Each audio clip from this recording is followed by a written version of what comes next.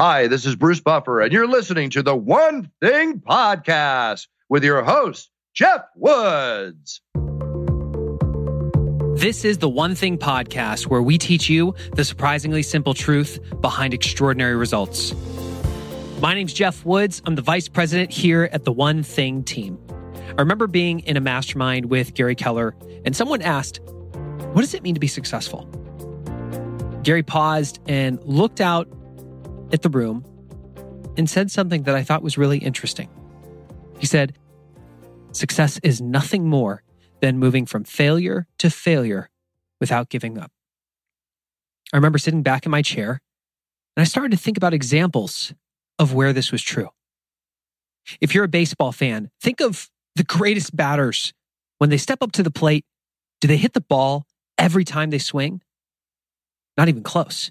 In fact, if they hit 3 or 4 out of 10, they go down as one of the greatest of all time. That means that the best batters in the world fail 60 to 70% of the time they step up to the plate. The question we pose to you is this the same in your professional world? Is this the same for your personal world? Today, we explore this with Bruce Buffer. You may know him as UFC's voice of the Octagon.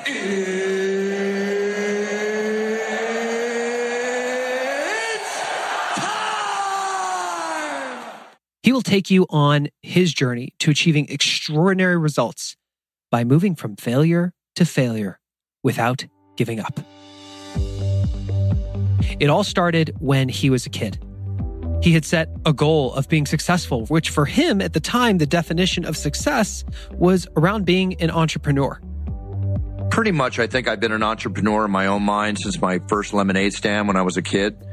And that actually went into my first business in high school, where I started making jewelry and selling it to students and even teachers and all. And I write a lot about this in my book, how that I started to get the bug, because I started to make, even in 1974, I was clearing 1,000 or more a month in high school, which by today's standards is, 4 or 5 times that much when I think about it, or at least 3 times that much. And I really got the taste of, what it's like to create, build, and, try to succeed with the success of one's own efforts. And I always admire J. Paul Getty saying that I'd rather have 1% of 100 people's efforts than 100% of my own. And I carried this into my first business, which was a telemarketing corporation I started when I was 19. Because out of high school, I got a part-time job in telemarketing, and I became the top salesman within 2 weeks. I became the sales manager within a very short period of time after that. And then I started my own business, and all the salespeople went with me to my new company, about 80% of the salespeople, because I was their motivator and getting them to produce. And lo and behold, the business started taking off, but I got sued for $1 million within 2 weeks of opening the company, which was quite a shock. So here I am in the period of my life where it's like the most exciting period of my young life, business-wise, going into the worst summer I ever had in my entire life, dealing with this. Mm-hmm. So I managed to turn that around. I managed to work out a deal with the people that I was working for. I went back to work for them. They dropped the lawsuit. They paid all the attorney bills. They gave me more money, a piece of the company, and a majority of most of the salespeople came back with me. So in a roundabout way, it worked out as a positive, but I learned how to succeed through failing first. Like I always say, and I think a lot of people agree with me, you don't know what it's like to succeed until you know what it's like to fail. Mm-hmm. And I think it's a very important point that people have to understand. It's like, granted, we all want to win, but it's how do you handle the losses? How do you handle getting hit, knocked down on the canvas when it's time to get back up again, whether you're a fighter or you're a businessman, because mentally the similarities are very similar. Mm-hmm, mm-hmm. So from that point forward, my entrepreneurial mind took off, and I decided, you know what? I'm still in college. I'm going to stay with college and see how it goes. But within a year, I was basically going to school. I was going to work, in the telemarketing world. And I was like the Wolf of LA back then. I wasn't the Wolf of Wall Street. I didn't cheat people and steal their money and all that, but I was very successful at telemarketing and office supplies. And I was in great demand by a lot of companies that would have taken me and paid me a lot of money to go to work for them. And I realized that taking that sales ability that I had, I could pretty much go into any business I want, because I began to learn after running businesses And stopping going to college and saying to myself, okay, I'm going to devote 2 years to running my businesses and see if I can learn in the street what I'm learning here in college every day, because I'm basically learning what I'm doing. I'm learning at night in college what I'm doing during the day running my business. So let me devote all my time to business. And soon after that, I realized that all business is the same. It's just the product that's different. But the marketing avenues are the same. You can have a diamond in your hand, and if not marketed correctly, it's going to look like a piece of coal. You can have a piece of coal in your hand, and if marketed correctly, it's going to look like a diamond, and people are going to buy it. Example, Jersey Shore. It's like something like that. It's all about the marketing. As Bruce continued to focus on building his businesses, he enjoyed a very nice lifestyle. He had his beach house. He had a healthy 6-figure income stream. And by his initial definition, he was successful. But he was missing one thing. I had no passion for anything I was doing at that time. If success is getting what you want, Bruce realized that there was no way he could truly be successful if he wasn't passionate about what he was doing. Little did he realize that his journey to discovering his passion would take an unexpected turn at 30 years old when he discovered he had a brother he'd never met.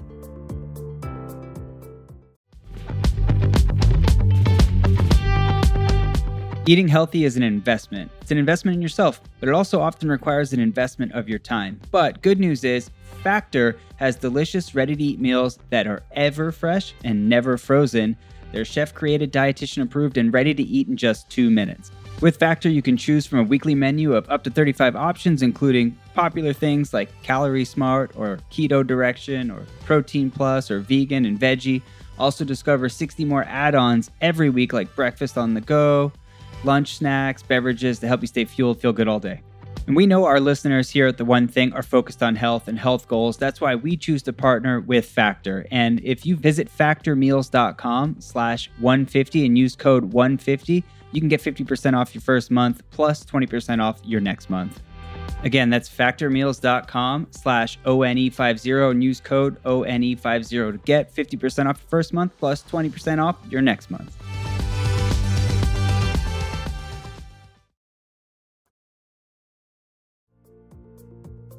Welcome back. As Bruce examined his life, all the money, the beach house, the toys, it wasn't what he expected. Then he got a call from his dad, Joe Buffer, asking him to come to dinner that night. When Bruce showed up at the restaurant, it wasn't just him and his father. There was another man sitting at the table. And while Bruce had never met this man in person before, he knew exactly who he was. See, Bruce had always been a big sports fan and also a big fan of boxing. And as a boxing fan, he was used to seeing this tall, handsome man in a clean tuxedo with perfectly coiffed hair walk into the ring and say 5 powerful words. Let's get ready to rumble! The man that was sitting in front of Bruce was his half-brother and the voice of boxing, Michael Buffer. The two of them began a relationship, and as they got to know one another, they discovered that each one of them was missing one thing that the other had. For Michael, he was already the face of boxing and was known across the world for those 5 words, "Let's get ready to rumble." But the one thing he was missing was a strong business acumen. Then you had Bruce, who was a business and marketing genius, and the one thing he was missing was a passion for what he did professionally. For the first time, these brothers took their dominoes and lined them up together and ended up achieving extraordinary results. Basically, I began managing his career. I wanted to put him everywhere, not just in the boxing ring, but in the NBA court, football field, corporations, movies, TV, film. And I said to him, I'm going to make you richer, more famous than you ever dreamed. And his answer was like, how are you going to do that? And I said, well, listen, if I'm going to give all this up, you can be sure that I'm going to. And we went on to trademark the phrase properly. We made toys and video games. And over the course of the first 10, 12 years together, we sold over $400 million in retail sales of the products that I created through licensing and from branding and all that. You enjoy all this success with Michael, and you look up and realize there's still something missing. How did the idea of you becoming the voice behind the UFC come to play? Well, when I first saw the UFC, I realized that this is a world for me. I've been in martial arts since I was 12. I did a lot of my own, bustling back and forth, fighting, shall we say, in different areas. I was never a professional. I have 3 black belts. I trained, consistently and on time. And when I saw that fighting, I was familiar with it. And I realized that this is where I needed to put Michael, right? Because I was putting Michael in every big event that was happening. Bruce got Michael in for UFC 6, 7, and Ultimate. But then challenges arose because they had a big contract with WCW Wrestling. They got really upset that Monday after he did the first UFC, and I knew they were going to, because he came out and he said, if it's not in the Octagon, it's not real. Well, in the WCW, when you saw Hulk Hogan punch somebody 20 times in the face, then, you thought, oh, okay, great, whatever. But back then they wanted you to think that was real. And then there was a court case where it became sports entertainment. So very sensitive subject back then. And then I realized that Michael could not fulfill any more UFCs. With Michael no longer able to fulfill any more UFCs, Bruce saw a void in the sport. And like many great entrepreneurs, he saw an opportunity. He approached the owners again and said, you need a buffer in the Octagon. I said, I have tremendous media contacts. Nobody's paying attention to you. I love this sport. It's a spectacle right now. We're going to get somewhere.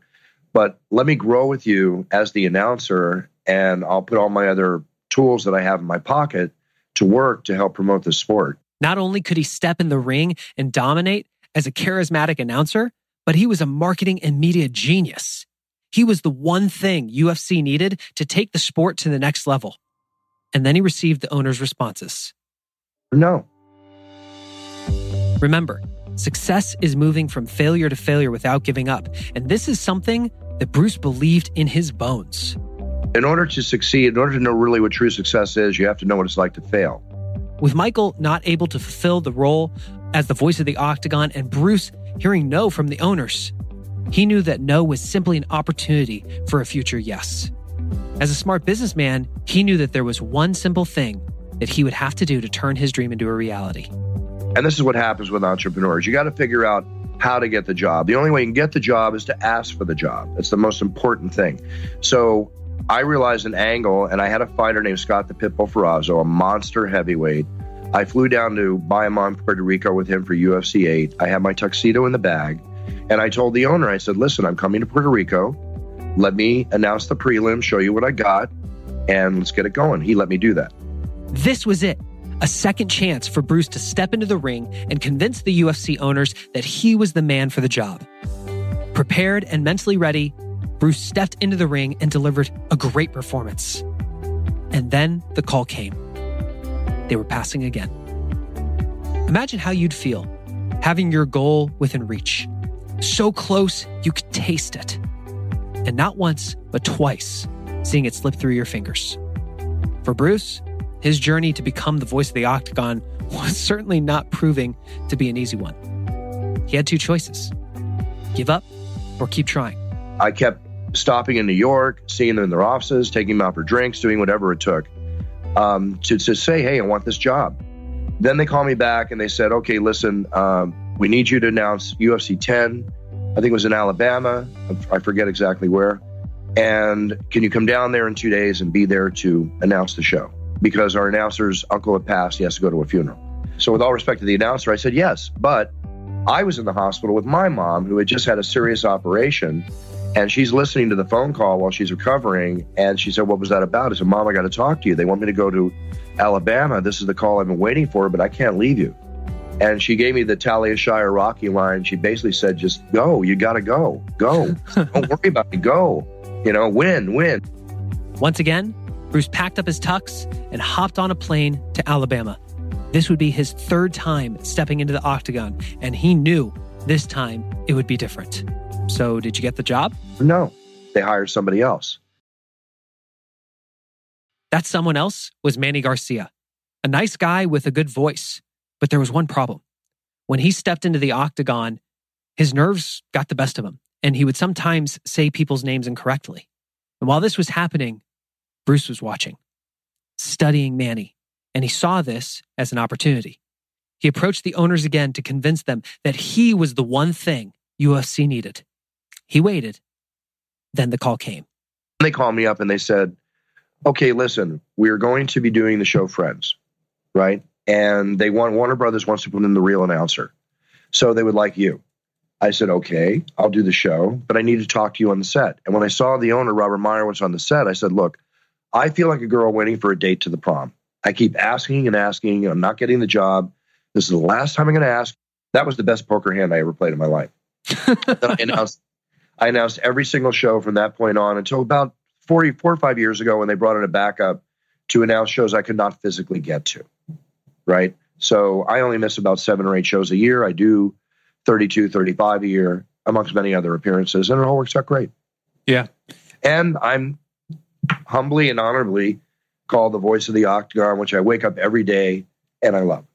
Success is nothing more than moving from failure to failure without giving up.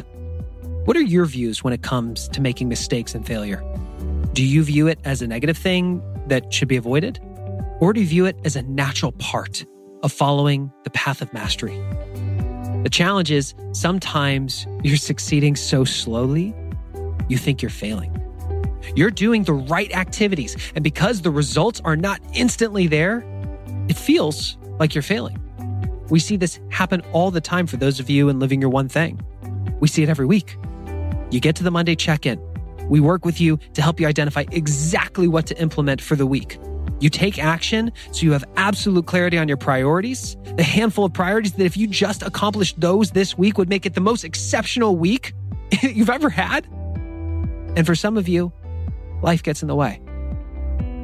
Instead of viewing success or failure as whether or not you acted perfectly in order of priority, how can you view it through a new perspective?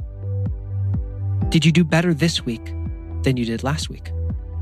Are you making tiny, incremental gains? Are you knocking down the lead domino consistently? That 2-inch domino that if you just kept knocking it over would lead to extraordinary results in any area of your life. Sometimes we just need the reminder.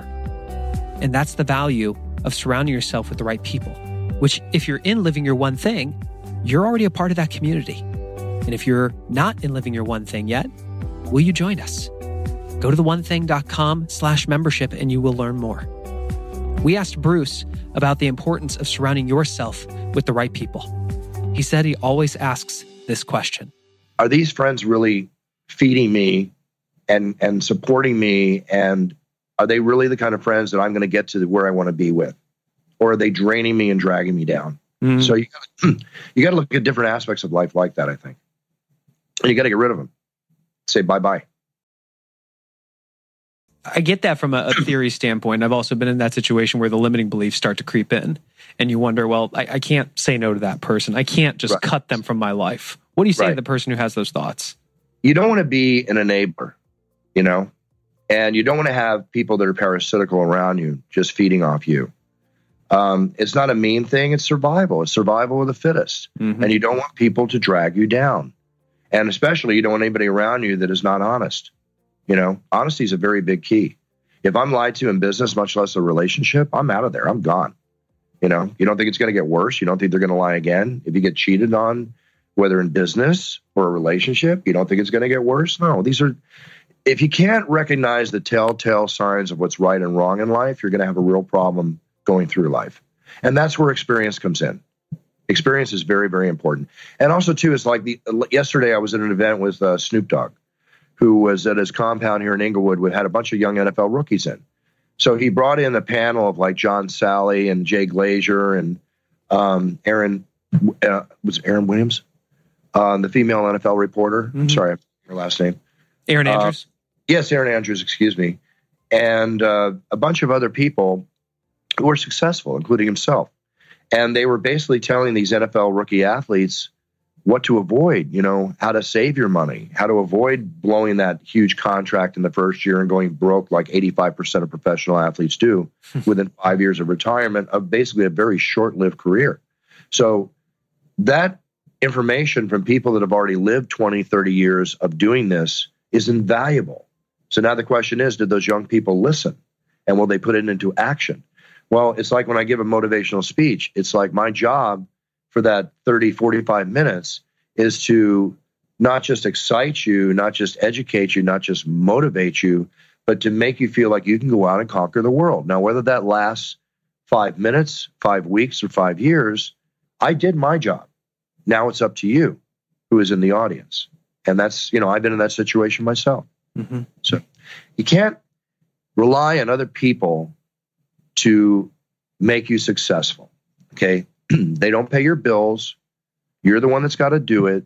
And you just got to sit down and realize that you are the kingdom and your empire. Ultimately, you are the one that makes the decision and makes the choices. Therefore, you have to accept the responsibility for what takes place. Which type of person are you? Are you the person who consumes content, thinks about taking action, and ends up saying, I'll do it later? Or are you the person who believes that you're in control of your destiny and it's up to you to make it happen? Success is nothing more than moving from failure to failure without giving up. Our question for you is, where in your life are you currently succeeding so slowly you think you're failing? And how can you begin to trust the domino effect? By knocking that lead domino down every day, knowing that over time, you will unleash extraordinary results in your life. If you'd like to go beyond consuming content and are committed to living it, we're going to ask you to pause the episode and go to theonething.com/membership so you can join us in living your one thing. This is our premium community that supports you in implementing the surprisingly simple truth behind extraordinary results each week. And for those of you who are interested in joining us as we create the One Thing Planner, go to theonething.com/planner. And you can be part of the group we work with as we design this and bring it to market. If you'd like to learn more about Bruce Buffer, you can watch him on the UFC. You can also check out his book, It's Time, anywhere books are sold. And if you'd like to get a personalized championship recording like the one you heard at the beginning of the episode, go to brucebuffer.com. If you enjoyed this episode, please leave us a rating and review on your podcast player of choice. And we trust that you'll think of one person who really needs to hear this message and that you'll share it with them. Thanks so much for supporting the One Thing podcast. We do this for you. And we look forward to being with you in the next episode. What's the one question you've never been asked that you wish you were asked on an interview? If I gave you $1 million check right now, would you cash it? If I gave you $1 million check right now, would you cash it? Sure. You have it. I'll cash it. I love it. That's awesome. We're good, man. That's great.